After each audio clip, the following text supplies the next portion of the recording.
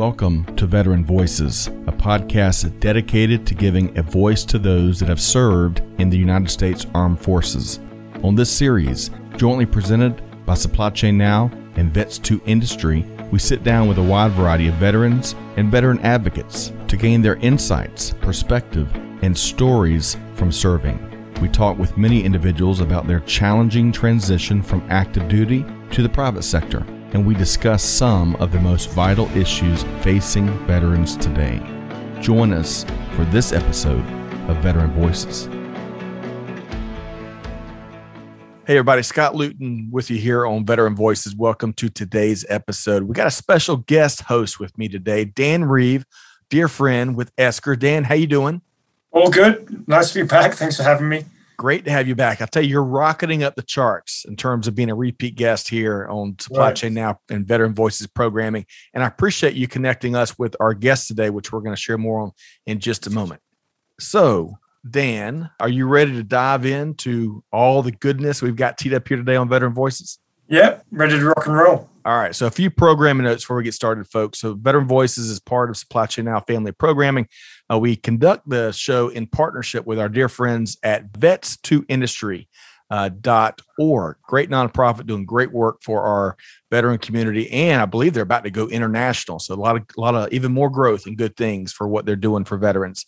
So learn more at vets2industry.org. Also, big thanks to our friends that sponsor Veteran Voices episodes, Buyers Meeting Point and Dial P for Procurement. Big thanks to Kelly Barner and our friends over there. So check them out at buyersmeetingpoint.com.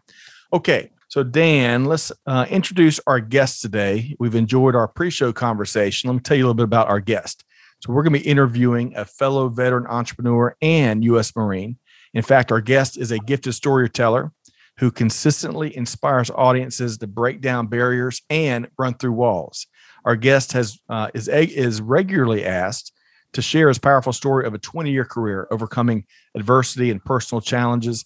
And now, outside of leading his own business, which he founded, our guest gives back as a mentor, trusted advisor, and coach. So join me in welcoming Mr. Riley Wilkins, founder and CRO with Sales Platoon. Riley, how you doing? Yeah, I'm doing well. Thanks, Scott. Appreciate you asking me to be on your show. You bet. Your ears have been burning. Beyond Dan singing your praises, we've done our homework around here, and I think a lot of folks are big members of the Riley Wilkins fan club. So great to have you here. Oh, thanks, man. I appreciate that. Yeah, it's glad to be here. All right. So Dan, we want to start with kind of just getting to know Riley a little more, right? We want to find out one of my favorite questions to ask because I think it connects people, especially as humans. And Riley, that is, where did you grow up? Yeah, well, I grew up all throughout Virginia, rural part. So small towns. We didn't have any. We had two traffic lights in the one I grew up in, and then we graduated to a bowling alley in Franklin, Virginia. So it was small town America at its best, for sure. Yeah, I'll tell you. Now, Franklin, Virginia, if I'm directionally, is that south, north? Where's that? It's in the southeast corner of Virginia. So it's right on the North Carolina border, stone's throw from North Carolina, and then about an hour west of Virginia Beach. Okay. Now I got to ask you, Dan and I love talking about food on plenty of our shows. And if you're near the border of North Carolina, then barbecue immediately comes to my mind. Oh, sure. But yeah. What was a big part of your childhood from a food standpoint? Oh, yeah. I mean, barbecue for sure. Venison, which, most people in cities never eaten. But, we had in venison barbecue. But peanuts is big down there, huge. There's a war among peanuts manufacturers down there. And so I personally align with Hub's Peanuts. They're a small local roastery. I actually sent Dan some after we met. Yeah, really good. So, but anyway, so peanuts, I always think every time I come home, I load up the car. So, all right. So Dan, I got to ask, I put you on the spot. Are we talking boiled peanuts, roasted peanuts? What did you eat? Well, he's actually sent me a couple of these tins. And, it's funny, when he first sent me peanuts, I'm thinking, peanuts? Why is it? So now I realize it's kind of a cultural, traditional gift. And one of my close friend who I'm rock climbing with tomorrow is from Virginia too. So I'm actually going to take one of the tins of peanuts because we've talked. Yeah. I got talking to him and said, so what's the deal with Virginia and peanuts? And he was like, oh, yeah, that's a big thing. When you were a kid, you'd be free to go to the peanut store. and maybe you got to do that. He says he grew up poor, and he says, but that was a treat every once or a couple of weeks. Maybe your family would be able to afford. You'd go to the peanut store and have just visiting. It was a real traditional thing. So I'm gonna treat him to some of your peanuts tomorrow. Okay. You get hungry, so I love it. I love it. All right. So, and we should probably, for our audience that maybe didn't catch your earlier episodes with us, Dan, you're also a veteran, served in the Royal British Army as well as the Wisconsin National Guard, right? Yeah. So I served in the British Army. Effectively, the unit or the corps that I was in was the Royal Engineers. So helping the Army move, fight, survive. And also, lots of time serving with the Americans. So borrowing stuff, begging, stealing, always some bartering and trading going on. Any peanuts involved in those negotiations? I don't remember peanuts. So I remember being on Ali Al Salem Air Base in Kuwait, and I think it was a U.S. Marine was saying, "Well, do you want to trade? I can trade these munitions, but I'd like your webbing." And I'm thinking, it's an interesting offer, but I need back, and my regimental sergeant major might have questions about where's my webbing gone. I need that 6 months, for example. So very generous of you, but I'm going to have to decline. I really enjoyed that the opportunity to see how the different units meshed. I did get sick in Iraq, and U.S. Field some beautiful ladies at U.S. Field Hospital took care of me. It was really really really good people.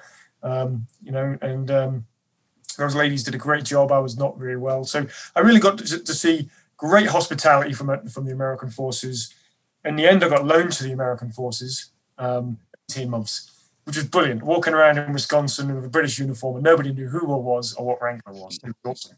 But I learned something in that exercise, which is sometimes, you always assume our process, my unit is better than everybody else. And when you do get loaned out to a different unit or a different army, even, well, you learn different things, and you learn to appreciate actually the Wisconsin National Guard, the Army National Guard. They've got some really good drills and skills. They've really learned some things in Iraq, and so that was a really good exercise to learn that. Hey, you've got to be open to sort of learning best practices wherever they may come from.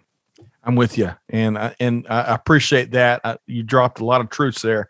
I most appreciate the fact you got us connected here with Raleigh, and we're going to be able to dive in his story. So back to Franklin, Virginia. So we've established the peanuts and the value of those peanuts. And I can relate. I grew up in South Carolina. Old peanuts, roasted peanuts. It was definitely a part of that upbringing. Now, one other thing before we throw it over to Dan and we talk more about your time as a in active duty with the U.S. Marine Corps. What else was a big part of growing up all around Virginia? Yeah, it's a funny thing. Virginia is such a diverse state. It's almost like a country. You get from the beach to the mountains, and so you kind of can play on both sides. And I don't know if it was growing up in Nags Head and, going down to North Carolina and running through those sand dunes. And, I had an uncle who was a Marine, and I think that formulated, some early thoughts in my head. But my other uncle owned a bunch of Dairy Queens, and Dairy Queen's big in the South. That's like a date night, And so I had a card that allowed, I still have one, thanks Uncle Mitch, where, I can eat for free at any of his Dairy Queens, and he's been successful. So a lot of them. So I was a heavy kid. I sat down and added up the calories. I think I was eating close to 8,000 calories a day sometimes for my mom's cooking at his Dairy Queen. So. But it was just so good. It was just so good. You're right. That is date night in the South. And one last point, you made it clear pre-show, you're a big Chicago Bears fan. And I think there's a lot of Americans, maybe a lot of global sports followers that also are maybe I'm a bandwagon Bears fans from time to time. So we're all rooting for the Bears to get back. And it looks like they've got a new quarterback regime. So we'll see what happens in the upcoming season. So, but big, how long you been following the Bears? Yeah, since '86. I mean, two things happened, and we got cable TV in Franklin, Virginia, and that enabled us to get WGN and WTBS. It was either the Braves or the Cubs, and it was either the Bears and Atlanta at the time didn't really have a team. So that's right. Yes.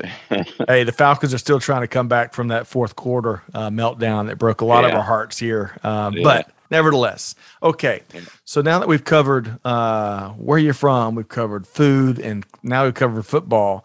Dan, why don't we dive into his background with the Marines, huh?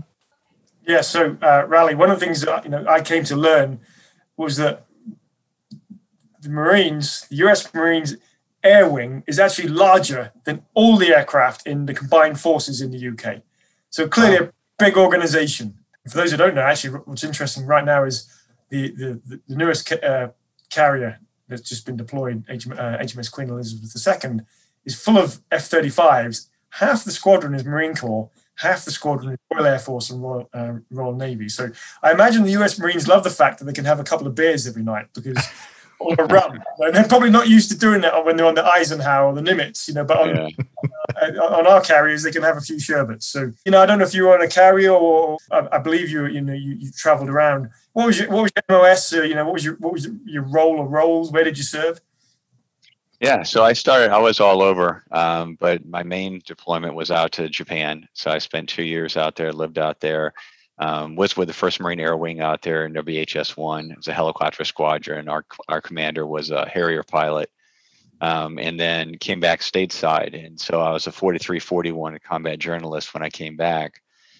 So Private Joker from Full Metal Jacket, that was my MOS, if you've seen that whole movie. Right. But yeah, and so I came back to the stateside. They put me in Richmond, back in Virginia, at I&I duty, so instructor staff with Battery H314 artillery battery.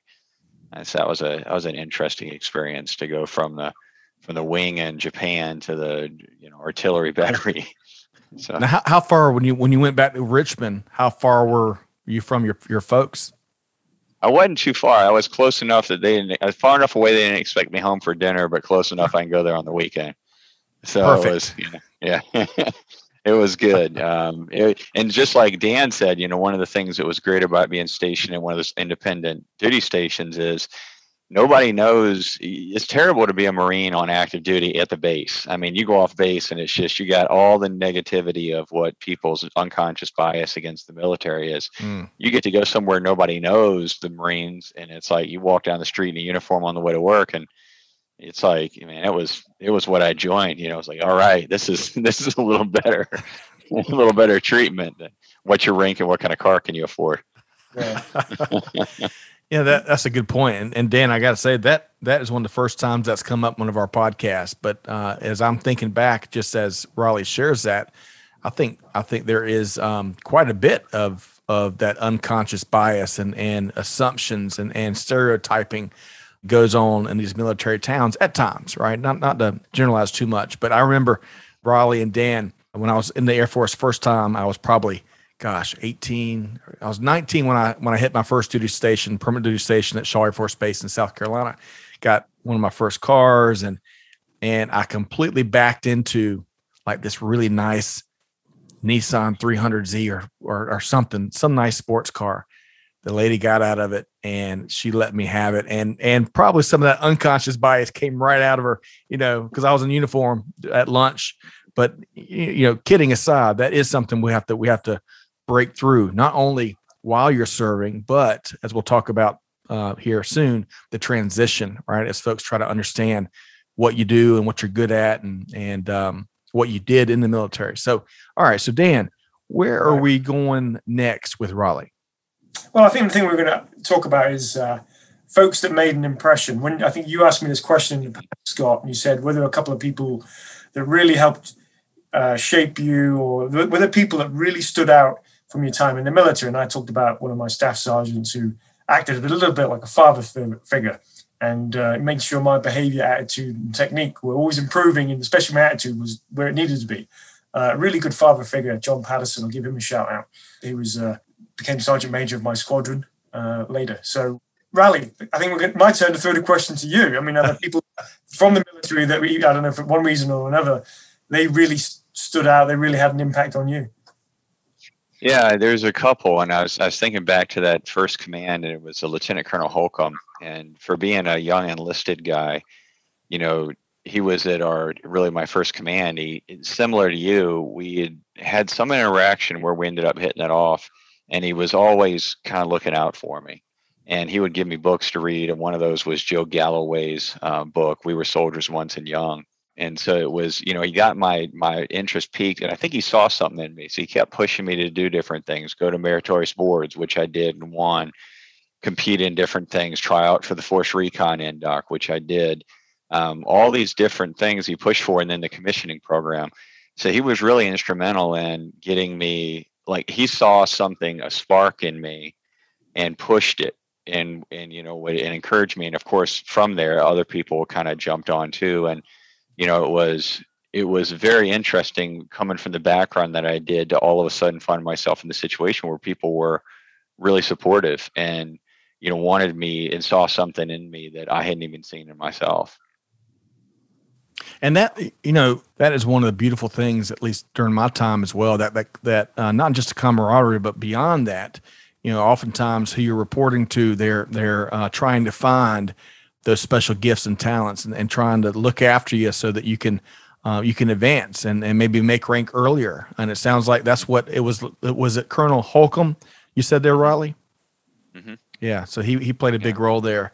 Who else comes to mind? Yeah, well, I mean, he was really instrumental. There was a warrant officer, and I knew you were going to ask me, and then I drew a blank on his name right when you said it. But I knew him when he was a staff sergeant, and he was the guy that he was the fastest runner in the battalion. And so, it was when you get there, you got to make up your mind if you're going to push yourself or not when you get in the fleet force. And I decided I was, and so I was going to catch him and Corporal Kang.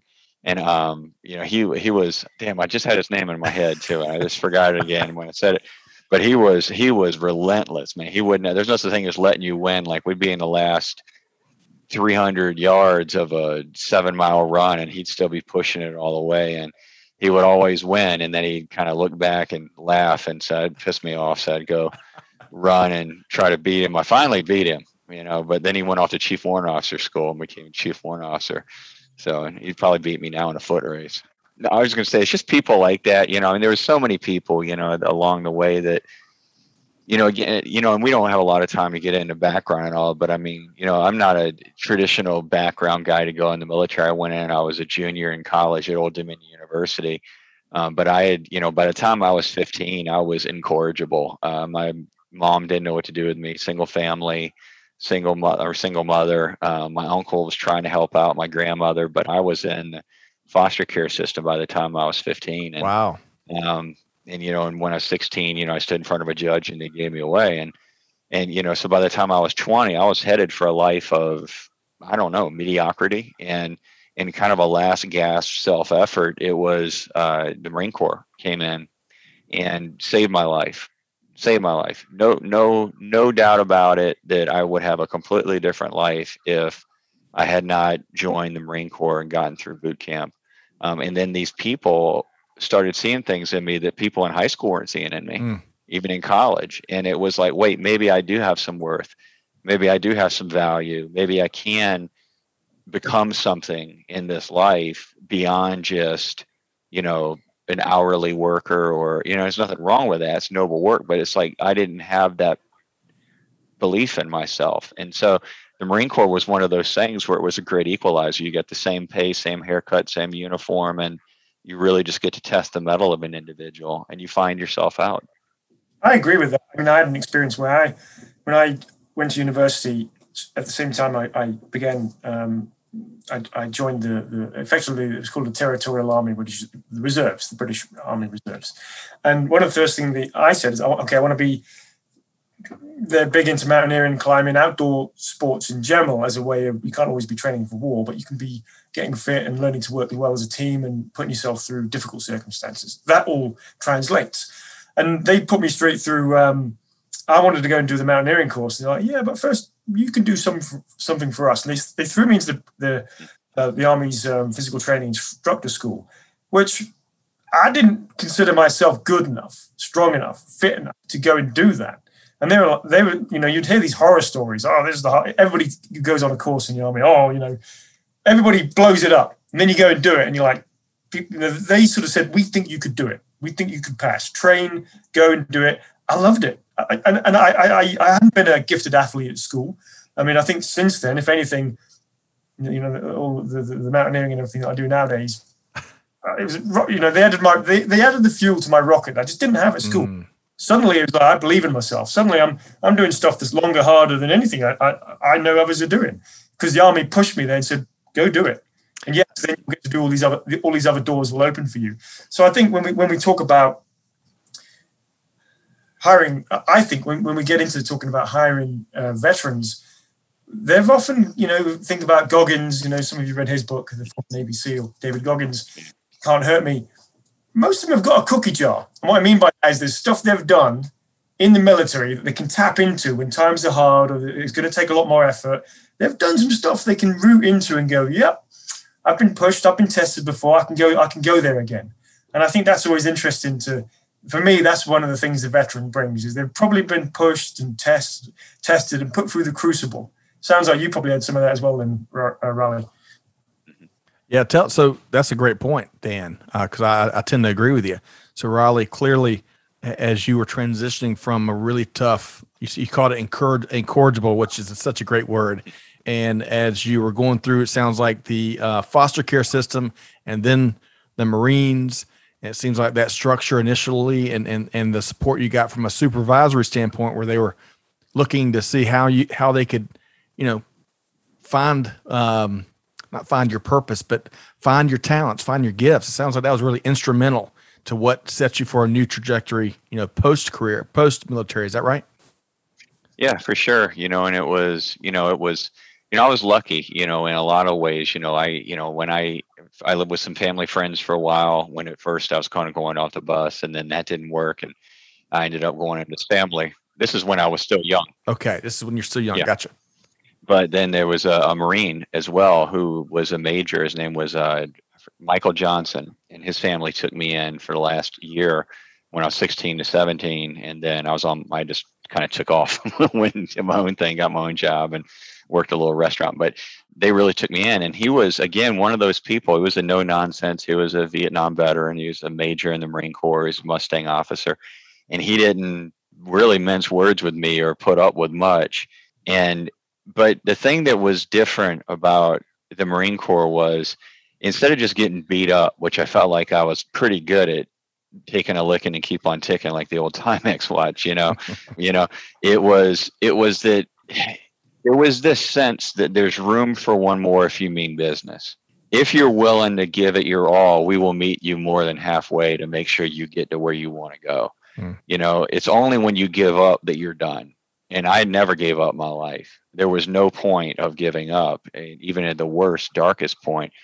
And the Marine Corps really has a way of shaping that. I don't know if everybody has the same experience Dan and I did going through the military, but it truly was transformational. I mean, boot camp did more for me than any therapy or priest or well-meaning family member, because it really was the great equalizer. There's the distance. It's 3 miles. We're all running there. Who gets there first? Right.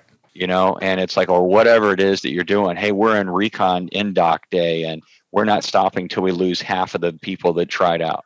That's not a distance. It is a great equalizer. It's a will. It's right. A pure will thing. Well, and it's also a great level setter, right? Once they tear you down and build you back up, and the military standards, and you've got some brothers and sisters you can lean on, and then you get to your first duty station and then you learn that kind of the professional side, meaning the skill side of the military. And then it sounds like you had some great support there. So I'd love to dive. I bet you got let's face it, all Marines have better stories than what we have sometimes in the Air Force where I served. But when did you get out? What year? Kind of give us a backdrop, because I want to talk about your transition next. What year did you get out? Yeah, it was interesting. So I came off active duty in August of 2001. And then aligned myself with a reserve battalion, 4th LAV battalion out of Northern Virginia. And we all know what happened not even a month later. It was September 11th happened.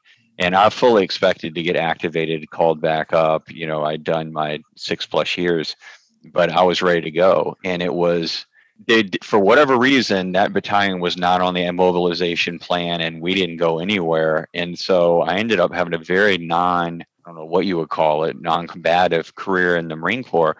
But when you train for something for 6 years and you're ready to go, it was like, I remember calling the base up at Quantico and saying, "Hey, it's Sergeant Wilkins. You guys ready for me?" And they're like, "We're good. We'll call you if we need you." And it was like, no, put me in, coach. I'm ready to play, And it was this weird dynamic where, and I would tell you that in a different way, and I've got a chance to work with probably close to 1,000 veterans now over the last couple of years. And that transition out is hard in ways that we cannot imagine. And that loss of identity was a big one for me. And it is for a lot of the guys that I work with. And they underestimate that when they leave active duty. I did. And I found myself right back to being, and I hate to say it this way, but I found myself back in the place of being a frightened 15-year-old boy and I don't know where to put my hands. Right. Yeah. You just took my uniform, you took my rank, you took my sense of purpose, you took my dignity. And here I am back in the world. And all of a sudden they don't care. They don't know anything about what I did and they don't know how to translate it, and what do you do with a former admin / combat journalist who was deployed with artillery so he can blow shit up and write a story about it? There's not a whole lot of big career civilian path for that. Right. Well, I can definitely relate to that from my own journey. I think a lot of folks that we've interviewed and just network and talk with that also have had struggles for different reasons in their transition could relate to that. Dan, from your perspective, what did you hear there and how does it resonate with you? Well, I think the interesting thing is it is gonna be a impact. It is gonna be a change. I think I'm jumping questions that we had planned, but I'll go there anyway. When one of Rally's sales platoon members called me, he got in touch and he said, "Have you got any advice for when I transition?" And I said, "Well, in many ways I was lucky. I can say that now. At the time, I'd always wanted to go and be a career officer in the Royal Engineers, and they said, "We'll be honored if you become one of our officers." And I was like, "Wow, this is a 400-year-old, 500-year-old organization saying, come on in." And I mucked up that assessment. So basically, I ended up staying as a non-commissioned officer and continued my career. I've been with my software company, ESCO, 23 years. So my transition happened every weekend or every couple of weeks when I was away with the Army back to civilian. I got used to doing it a lot. And even if just transitioning from weekends or 2-week periods, which I did all the time, even there, I'd sort of come back and be like, I've got to change my head. They don't understand what I've just been through. They don't understand what I've just achieved and how much time and effort and just how difficult that really was. And conversely, the folks in the military, they don't understand the complexity and some of the size of these projects and deals and global technology projects I'm working on. So sometimes there is overlap. I think what Rally said is, you do build up a lot of identity, a lot of self-worth, a lot of the belief in yourself is through what you do in the military, and you get to wear that on your uniform, your rank, and people knowing, well, where you served, what course you've been, or what you've achieved, and suddenly you're naked, and I think I guess the big question is, how do you prepare for that? Right. Skills that you can take to the civilian world. Yep. Do you build your resume and look at, well, what have I done? And this is where I would give a plug out to David Goggins and say, anybody who hasn't read the book and gone through the exercise, he actually makes you sort of go through that and say, what were the things the obstacles I've overcome in my life? Yep. The things I've done that I've really achieved. I think that might force veterans to really think about that stuff, and they'll be better prepared for the interview in Civilian Street. So that's the perfect segue. So beyond reading David Goggins' book, which I'm going to have to add to my list. You'll be doing workouts at 4 a.m. Yeah, you will. That guy's a beast. But so Riley, what else before we start talking about Sales Platoon here? If you had a room full of folks that were getting ready to transition or already have started to transition, what's some advice you'd give them? And I get to have this. It's a loaded question away because one of the few people probably that gets to have a couple hundred conversations every quarter with veterans. I had over 100 conversations in the last several weeks. It was packed, 12, 14 conversations in a row. Wow. With veterans that are coming off active duty. And all ranks, E3 to 06. So from Lance Corporal to full bird colonel. And essentially the first thing that I have to do is I try to think about what they're hearing in the market. And then I try to give them some ground truth, right? Military term. What's the straight scoop on what you need to know? And I try to push a lot of myths and misconceptions out of the way. And the biggest misconception, so the biggest thing people think is they go, military leadership. And they come out and they tell them all to put military leadership on their resume. And I can tell you now, this is a guy who spent 20 years in the civilian world. I'm not impressed with your military leadership. You ran an organization with people that couldn't quit, that were subject to the UCMJ, that had Article 686 and Article 92. They lose their rank if they mouth off to superior officer. If they don't show up, you can come get them with the MPs, drag them out of bed and take them to work in the morning. I'm not impressed any more than you would be impressed by an SVP of operations for Amazon and all they had done and put them in charge of First Marine Expeditionary Force supply lines. There's a disconnect there, and no one talks about it. They want to pretend like, oh, it's a direct transition. Well, it's not a direct transition, because when you come off active duty, there's no rank structure. There's no uniform. There's no Dan's a director, so Dan is the same thing as an O5. Well, no, that's not the way the civilian world works. Sometimes he's like an E1, sometimes he's like an O9. And learning that is a hard lesson the longer they've been in. And the reason is there's only three things that separate our military from the civilian world. I try my best from the cook in the Marine Corps to the Navy SEAL. What do we all have in common? And the only things I can come up with are a boot camp, uniform, and the UCMJ. And boot camp, we all went to boot camp. Everybody had to go through transformational. And why that's important to think about is when you went to boot camp, it was 6 to 14 weeks of learning mission, then team, then self. And you learn to set aside the mantle of self-worth that every Susie sorority and Frankie fraternity has spent 4 years building. Right. And so you're coming at every problem set from a completely different point of view. And the longer you're in, the harder it is. Then the rank structure, obviously uniform, you know where you stand in a very complex organizational unit. And then finally, the UCMJ is, I tell people, it's like being a U.S. citizen, except you voluntarily give away half your rights and all your freedom. Right. So and it feels, you can't be what you want. It can feel like a lot more than half. It does, if that makes sense. So yes, I know we're just scraping the surface. There's so much more given what you do in terms of transition advice. We'll have to have you back on. But Dan, I want to start talking about Sales Platoon, because that's where Dan, you put Raleigh on my radar at least. And as we talked pre-show, I wish I had Riley Wilkins back when I separated out of the Air Force in 2002. So Dan, why don't we start talking about Sales Platoon? What do you think? Well, I think we should go the Simon Sinek route. Okay, yeah. I nearly used the American term route. I'm going to use the British term route. So why? Why did you do it? What propelled you to do it? What were you trying to get out of creating this organization that trains up veterans to go into a career in sales? Why did you go about it? Perhaps this was an evolution, perhaps something you'd been thinking about for a while. Tell us your why. Why did you do it? What was your why? Why now? Yeah. Why are you doing it? Yeah, well, I'll do my best not to turn into an advertisement, as you guys say in Britain, instead of an advertisement, which we say here in the South. But, commercial, commercial, advertisement, whatever. But yeah, the why came to be over a period of time. So when I came off active duty, it took me a few years to find my way into corporate America. And then it took me about a year from there to find my way into a sales role. And I was an accidental salesperson in corporate America. I was not the prototypical, 4-year degree guy who comes out and goes and gets an AE role.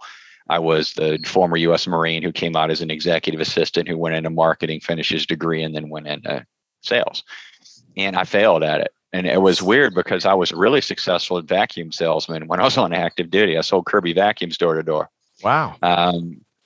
But that does not translate to the corporate world. And the main reason is, as you guys know, when you're selling to corporate, every human being buys things because it's what the product is going to do for me. It doesn't matter what the product does, it's what is it going to do for me. And that's as true for a man at home that's doing his vacuuming as it is for a woman CEO who's deciding which accounts payable software to use. So, it's, trying to figure that out. But so I failed at it, not realizing that there was a science to business selling that was much deeper and ingrained and much more aligned with my military service than I'd even realized. Whether it was after action reports, BAMSIS, 5-paragraph orders, SMEAC, all these different acronyms we use in the military when we're doing war fighting and war planning, they translate very well to the sales world because you got recon, you got to do all your different analysis, you have to do your research, then you have to use persuasion. You have, you don't have rank to use when you're in sales, but you have to have influence. Well, that sounds a lot like being an NCO. And so there's a lot there that I didn't know. I had to fail. I had to get really, really bad at it. And I was like number 495 out of 500 of the B2B salespeople at T-Mobile in Bethesda, Maryland, and ready to get fired. Probably the only reason I get fired is the other 4 worst people in the company were on my team. And so I looked better than them, but it wasn't saying much. And but I think because I wasn't the best natural B2B salesperson, it gave me a respect for process and the science of it, and the numbers of it, that there is a pathway to learn. And essentially the day that I learned what that was and started applying it through a bunch of different books, Stephen Shiffin's Cold Calling Basics, Miller Hyman was really big back then, PSS, I became a student of sales. Sandler, which I know you're a fan of, Dan. And, and I became a student. I started to apply it in the laboratory of life. And it's very similar to like the laboratory of learning to fight. If you've never fought before, it's like, it doesn't make sense. A lot of the things you do are counterintuitive. Leaning in when you want to retreat, attacking through an ambush. They're all counterintuitive things you learn. Sales is a lot like that. And in doing those things, I went from number 495 to the top 5 within a year, from making $40,000 a year to well over $200,000 a year. And I knew that I would never go hungry again. And I knew that I'd found a pathway that was the great equalizer, because it was the world's last meritocracy. They didn't care that I didn't go to a good school. They don't care that I was older than everybody else on the team. They didn't care. It was, what can you do today? What did you do the last 30 days for our organization? And I realized then that sales as a profession was very misunderstood. And that the second piece was that there was a group of people that were salespeople within it that were just as astute group of professionals as being an engineer and architect. And I said, if I'm going to do this, because at the time I want to go back to school and be a maritime lawyer. And I said, if I want to commit to this instead of going back to law school, I want to professionalize sales the same way that those other industries like architecture have been professionalized. And it was a pure calling in me. In the next 20 years, I spent working my way in building teams. And Sales Platoon was a natural evolution of that, because my favorite part of, and I know I'm talking a lot, but my favorite, one of my favorite stories, I got called into this company. So I was a manager and a director and a senior director, and I got brought in to turn around this company. And there was 3 guys that I was told needed to go. And I'm not going to mention the company or the guys' names because it wouldn't be fair to them, because they're still very active. But I went into the company, I was doing this, and I said, I always had the belief whenever I took over command, or, new corporal, new sergeant, whatever in a place, and I inherited people, I'd say, look, here's a straight dope. Here's what I heard about you. I don't know you. You don't know me. So you got a blank slate with me. We got 30 days to figure this out. And so I got to sit down with those guys. And it was when I started making that transition from, I want to make as much money as I can and get as high as I can in the organization, to how many people can I develop? And I put those 3 people on a plan. I gave them the option. I said, it's Thursday afternoon. Don't tell me today. Come back on Monday. And it's up to you. If you want to, I'm going to get really involved in your life for the next 90 days. Or you can come back on Monday and tell me you don't want me to get involved, and that's fine. I won't fire you. You're doing me a service by letting me know you're retired on active duty. I will continue to pay you out for the next 90 days, and you go find your next role. And 2 of the 3 took me up on that offer. And I got really involved in their lives. And 2 of those guys, they both became team leads, later managers, then directors and senior directors. And now they have teams and sales careers of their own. And I realized that because maybe of all those struggles, I had a unique ability to reach a diverse group of people and teach them what I had learned, and then transform their lives. And that was the seeds for what became 10 years before Sales Platoon became Sales Platoon, which is, I would say, hey, go to my recruiting agent and I would say, hey, give me a stack of the resumes you've rejected in the last 30 days, because I knew I was going to find my Marines, Army, Navy, Air Force, Coast Guard in there, because they don't have any sales experience. Why would you bring them into a sales role? But if they even applied, they've got a thought process that I want to meet with. And we started building those onboarding programs. And so over 10 years, I started doing it. Well, I was going to say, you started to describe there what Sales Platoon is. And maybe for the benefit of the audience, folks may not actually realize exactly what Sales Platoon is. I mean, I hinted earlier and explained it's a conduit for folks to move from the military into sales. But could you put it in words and describe what you're doing now? What is Sales Platoon? Yeah, so Sales Platoon is a transformational program designed for active duty military and especially soon to separate veterans who are leaving active duty. And they're interested in, but don't know how to break into corporate sales. And I am of the belief, which I know you are, Dan, and I believe Scott would be of this belief too. He can contradict us if not, that sales is more of an apprenticeship than it is a study course. You can watch all the YouTube videos and read all the books in the world you want on how to be a great golfer. But until you go to the range and try to hit that ball, you don't know a damn thing about golf. Right. And until you, the first time, go out in there, try to sell and apply the things, it's like the difference between playing a first-person shooter game and being a Navy SEAL deployed in a forward combat theater of war. It's like they're two totally different things. So I designed a program that was 12 weeks to 6 months long, a true apprenticeship where they're with us full time. It's 160 hours of instructionally designed material, but it's teach, enable, do. So by week 4, they're on the phones calling in to people like you and C-levels in Fortune 5,000 companies and able to secure appointments and start to learn how to sell by doing it, by being part of a team and using discover.org and HubSpot and all the other tools of the trade, Zoom Info and Connect and Sell, which we use. But that was the idea, is what's that first 90 days that I really is the crucible you want to put people through when they're new in your organization, because it takes that long for them to get the product line and understand, or can they learn to sell? And can I take that off the plate of a corporation where they don't have to do that? It's not a guesswork whether these people can learn to sell. Right. They already know. Does that make sense? It does. So that's the question for you. So do you work directly on what I'm hearing with organizations that hire sales platoon to help improve and probably diversify their sourcing of sales talent? I'm hearing that channel. And then I'm also assuming you work with individuals that come across sales platoon and say, hey, I want to get into this highly lucrative career of selling. Can you work with me? So you work in both of those channels, Raleigh, is that right? Yeah, so it's an interesting model, and everybody that has heard it before it became successful told me it wasn't possible to do it that way. I don't charge the veteran and never will. I don't take their GI Bill. We're not a nonprofit, and I don't take money from the government. So they're like, well, how do you make money? And I said, I help companies make money. And they said, well, how do you help companies make money? And I said, how's Susie Sorority and Frankie Fraternity doing statistically when you hire them into your sales organization? How many of them, how good are you at hiring, recruiting, sourcing, grit, determination, resiliency, and past experience when you're taking raw talent? And the answer is it's 50-50 at best. I mean, some companies like Dan's great. He's got an amazing program and he's a little better than the average bear, a lot better than the average bear, but they'll train and they bring them on.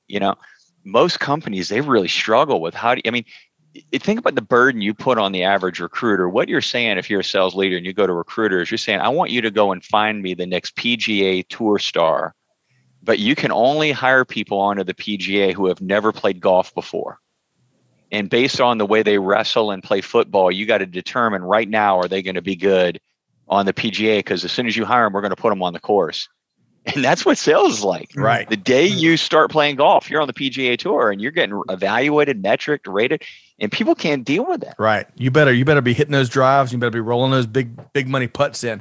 Yeah. So I love the fact what I heard there. You never charge the veterans. You don't take the benefits. You don't charge the government. You focus. You monetize the business based on the results that you're producing with the companies that you're working with. I love that. And my understanding is that's how you and Dan met. So Dan, tee that up and let's what have been your experiences with Raleigh?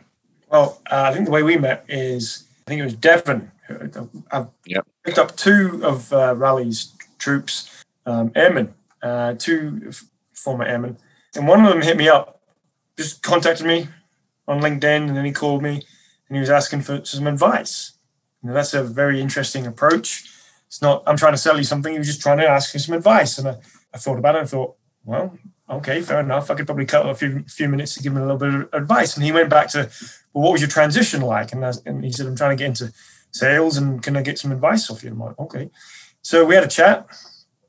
Liked the guy, we had a chat and he followed up and he said, I'm going to send you this. And, this is really what I'm up to and trying to sort of grow my knowledge and awareness of sales and open up a position so I can go into sales. Here's why I was done with the military. I'd reached the point where I wanted to leave, wanted to grow and develop further. Yeah, as Raleigh was just talking there about taking folks, growing them, developing them, giving them the opportunity to achieve dreams they didn't think was possible. That's the cool thing about sales. Back in Wisconsin recently, and one of my guys, I'm taking you out to my land. We're going to go fly fish. Cool, I like to fly fish. First thing he does, he says, I want to thank you. For what? He said, this wouldn't have been possible without you. I says, all I did was, you brought the effort, the graft, the determination, the study, and the application. All I did was open the door. now and again tweaked you and adjusted you, So I think what Rally's tapped into as a sales leader, we're busy, but it's so, I think, depending on, how you're wired, for me, it's so rewarding to see people develop and grow. And then, we keep training them and developing them.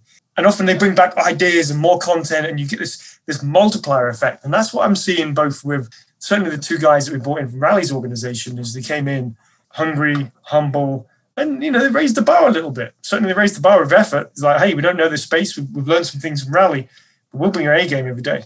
So that's how we got connected. One of Rally's veterans reached out and had a chat with me. And then Love it. It was compelling, and I was like, well, yeah, okay. He's like, would you have a chat with our founder? I'm like, yeah, that sounds interesting.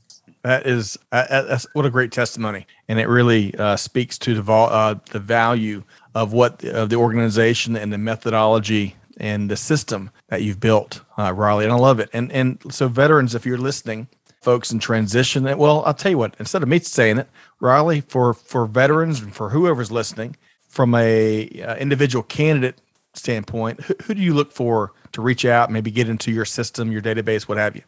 Yeah, ideally, you're going to have at least 90 days left on your service, because we are authorized through DoD SkillBridge. It's entitlement. If you don't even know you have it, if you served active duty for 180 days minimum, then you have an entitlement where up to your last 180 days, the government will temporarily assign you to a company to learn a trade.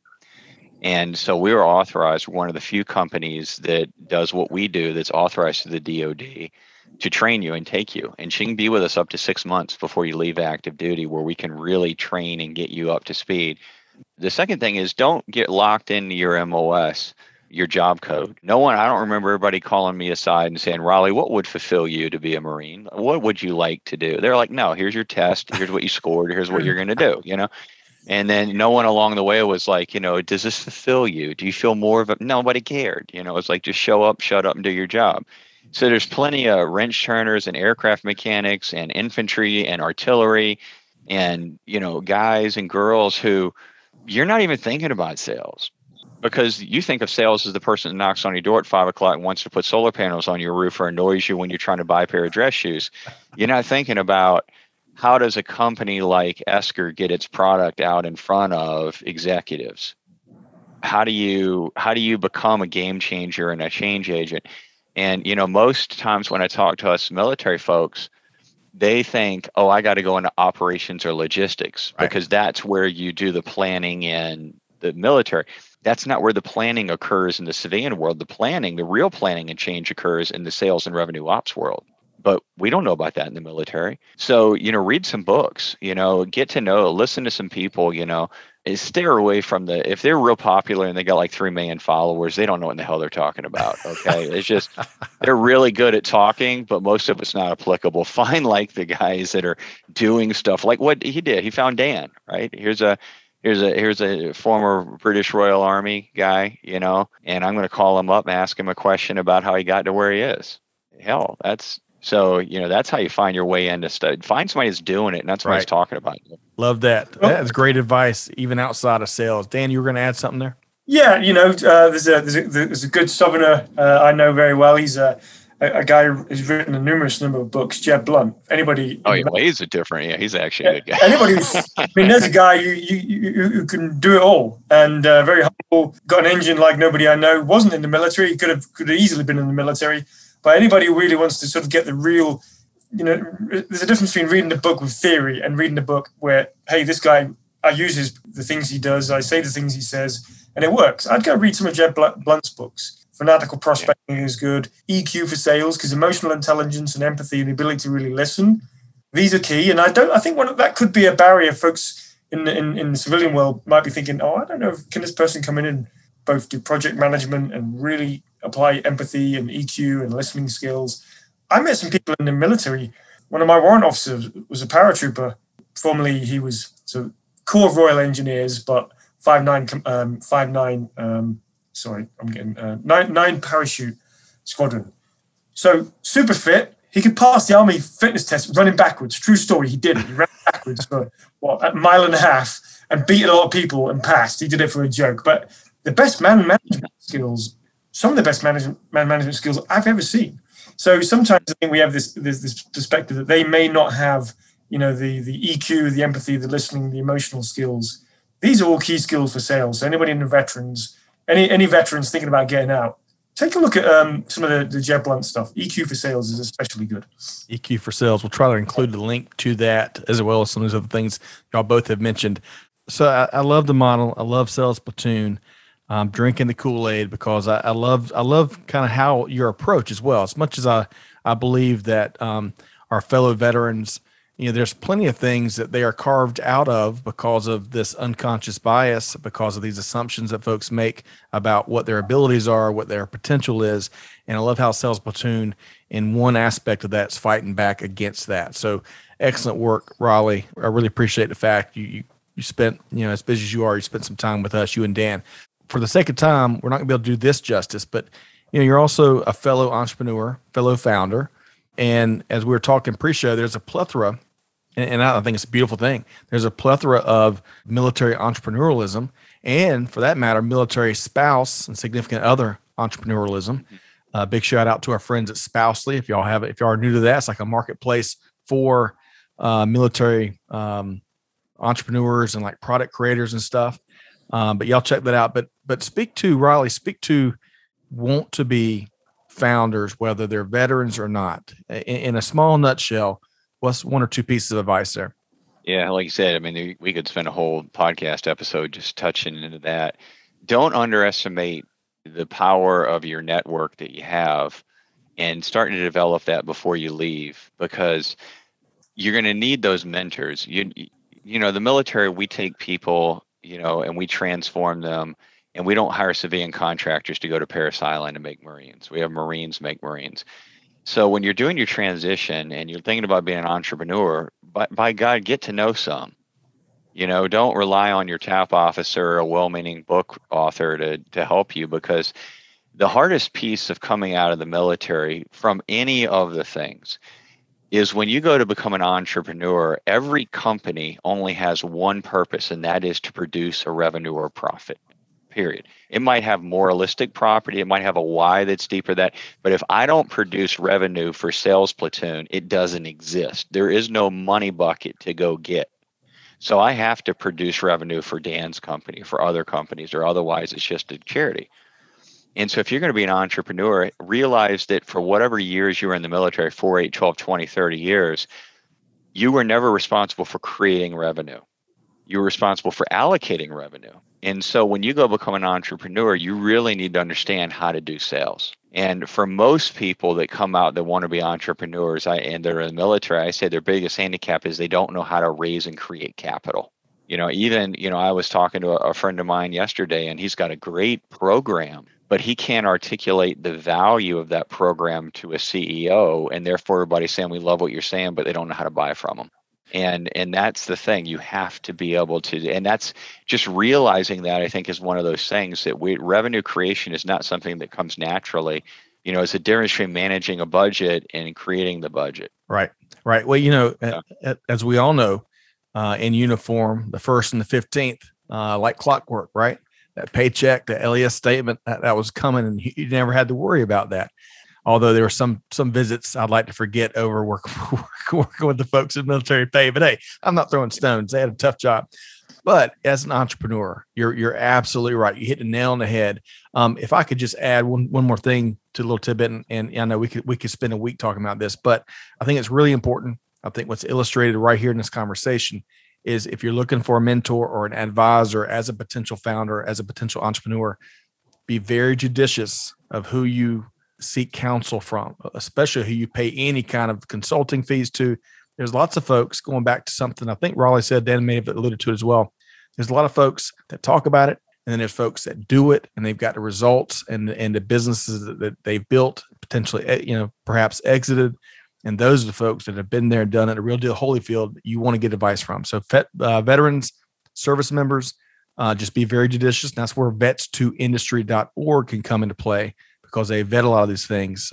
So you can check out the resources there. All right.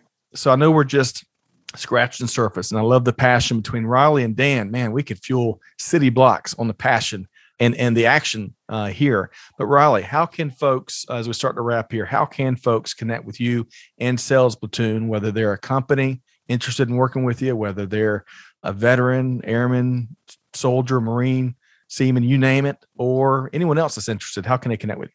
Yeah. Well, they can go to our website. We do have a website, mysalesplatoon.com, salesplatoon.com, salesplatoon.org. I bought them all as we did it. So I got them all snatched up now. But yeah, so they can go to the site, and there's a lot of information on there. If you're a civilian employer, there's a lot of information about how many veterans are coming off active duty, and some good information on tax credits and what you can, like most companies, myself included as a VP of sales, didn't even know there was the workforce opportunity tax credit, where if you bring somebody in from active duty, you get a minimum of $5,400 up to $9,600 in tax credits. So, and that's been around since World War II, but most companies aren't able to take advantage of it because they didn't know that, they didn't know, and number two, they didn't have a way to capture it. So, but our site has a lot of information on it. It's not a very good sales site. I hate to say that as a sales guy. I basically created it myself, and I'm not a web developer, and we're getting better. We're investing some money in it, but you can fill out if you're a veteran, you can find me on Veterati, which is another great resource for veterans, free resource. But if you go there, there's a link to my calendar, and if the date's open, it belongs to you. And just like Dan gave his time, to two young guys in our platoon, I give my time. And, I can help tell you about my career, how I got where I was.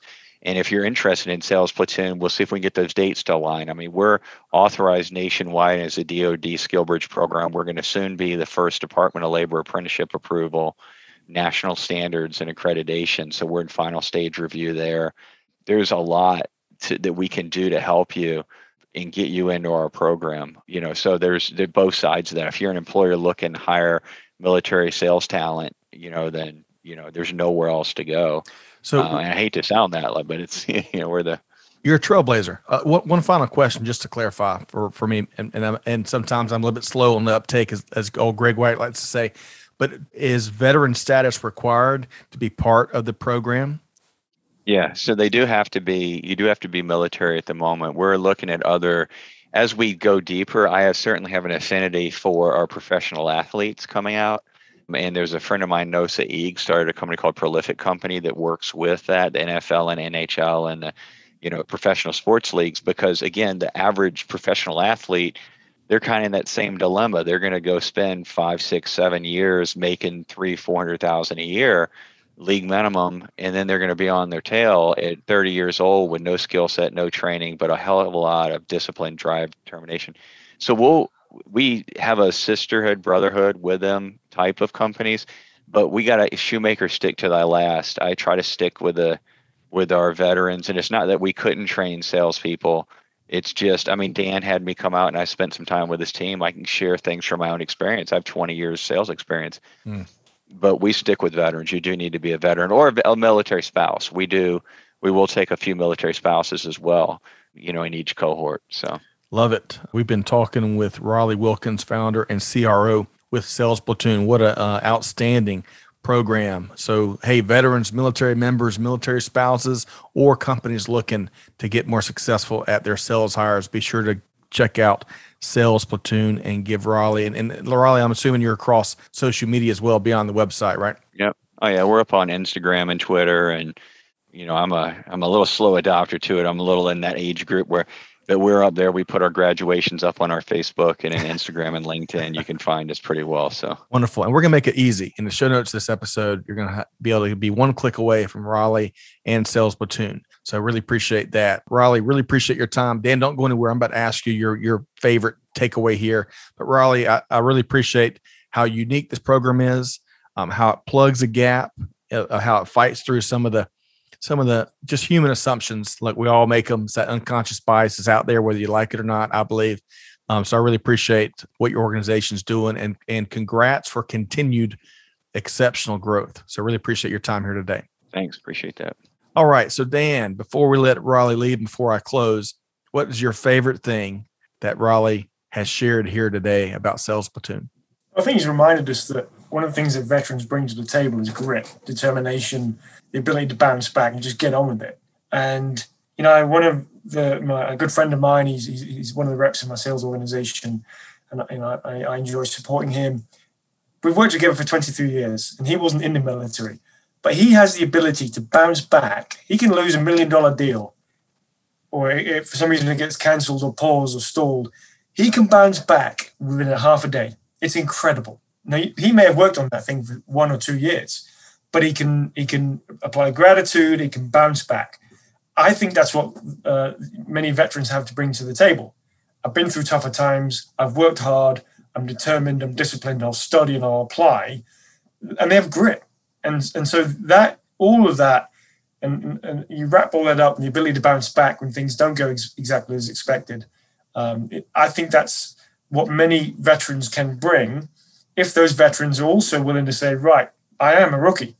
I would certainly encourage them to be reading books and watching if this is the path they want to go in. But they also have to come in and sort of accept, okay, I'm no longer an 06 or a captain or whatever. I'm starting from the bottom. Right. And the more humble they can be, and the more curious they can be, and the more they can show that drive, but through empathy and humility, they can do really well. And so this is definitely a way where, dare I say it, we've got people in sales making more than 06 and 06s, in sales, and they don't have to wear uniforms. No. That's right. Or shave, baby, some days. Right. Well, hey, That's right. Dan, a pleasure. I appreciate deeds, not words, with Dan. I mean, we've been collaborating now. It feels like a year and a half, maybe, and you live what you preach, and I admire that, Dan, and I love how you find ways of uplifting the veteran community here. So really appreciate. So Dan, let's make sure we close the loop with you. How can folks connect with you, Dan Reeve and Esker? Yeah, folks can find esker.com. That's ESKER.com, and you'll find me, Dan Reeve, or you'll find me on LinkedIn, Daniel Reeve at esker.com. Wonderful. All right. Big thanks to Riley Wilkins with Sales Platoon. Of course, my special co-host here today, Dan Reeve with Esker. Make sure y'all connect with them. Their information will be in the show notes. Hey, to our listeners, hopefully y'all have enjoyed this conversation as much as I have. I've learned a lot of new things. It's always neat to sit down and rub elbows with a trailblazer that's addressing a gap in the market that's existed for quite some time. So make sure you connect with Riley. Also, connect with, we've mentioned vets2industry.org. Tons of resources, oftentimes vetted resources there. Brian Arrington does a great job and the whole team there. Be sure to check out our sponsors for this episode, buyersmeetingpoint.com, Kelly Barner over there, and of course, Dial P for procurement. Big thanks for their support. On behalf of our entire team here at Veteran Voices and Supply Chain Now, Scott Luton signing off for now. But hey, challenging you to do good, give forward, be the change that's needed. And on that note, we'll see you next time right here on Veteran Voices. Thanks, everybody.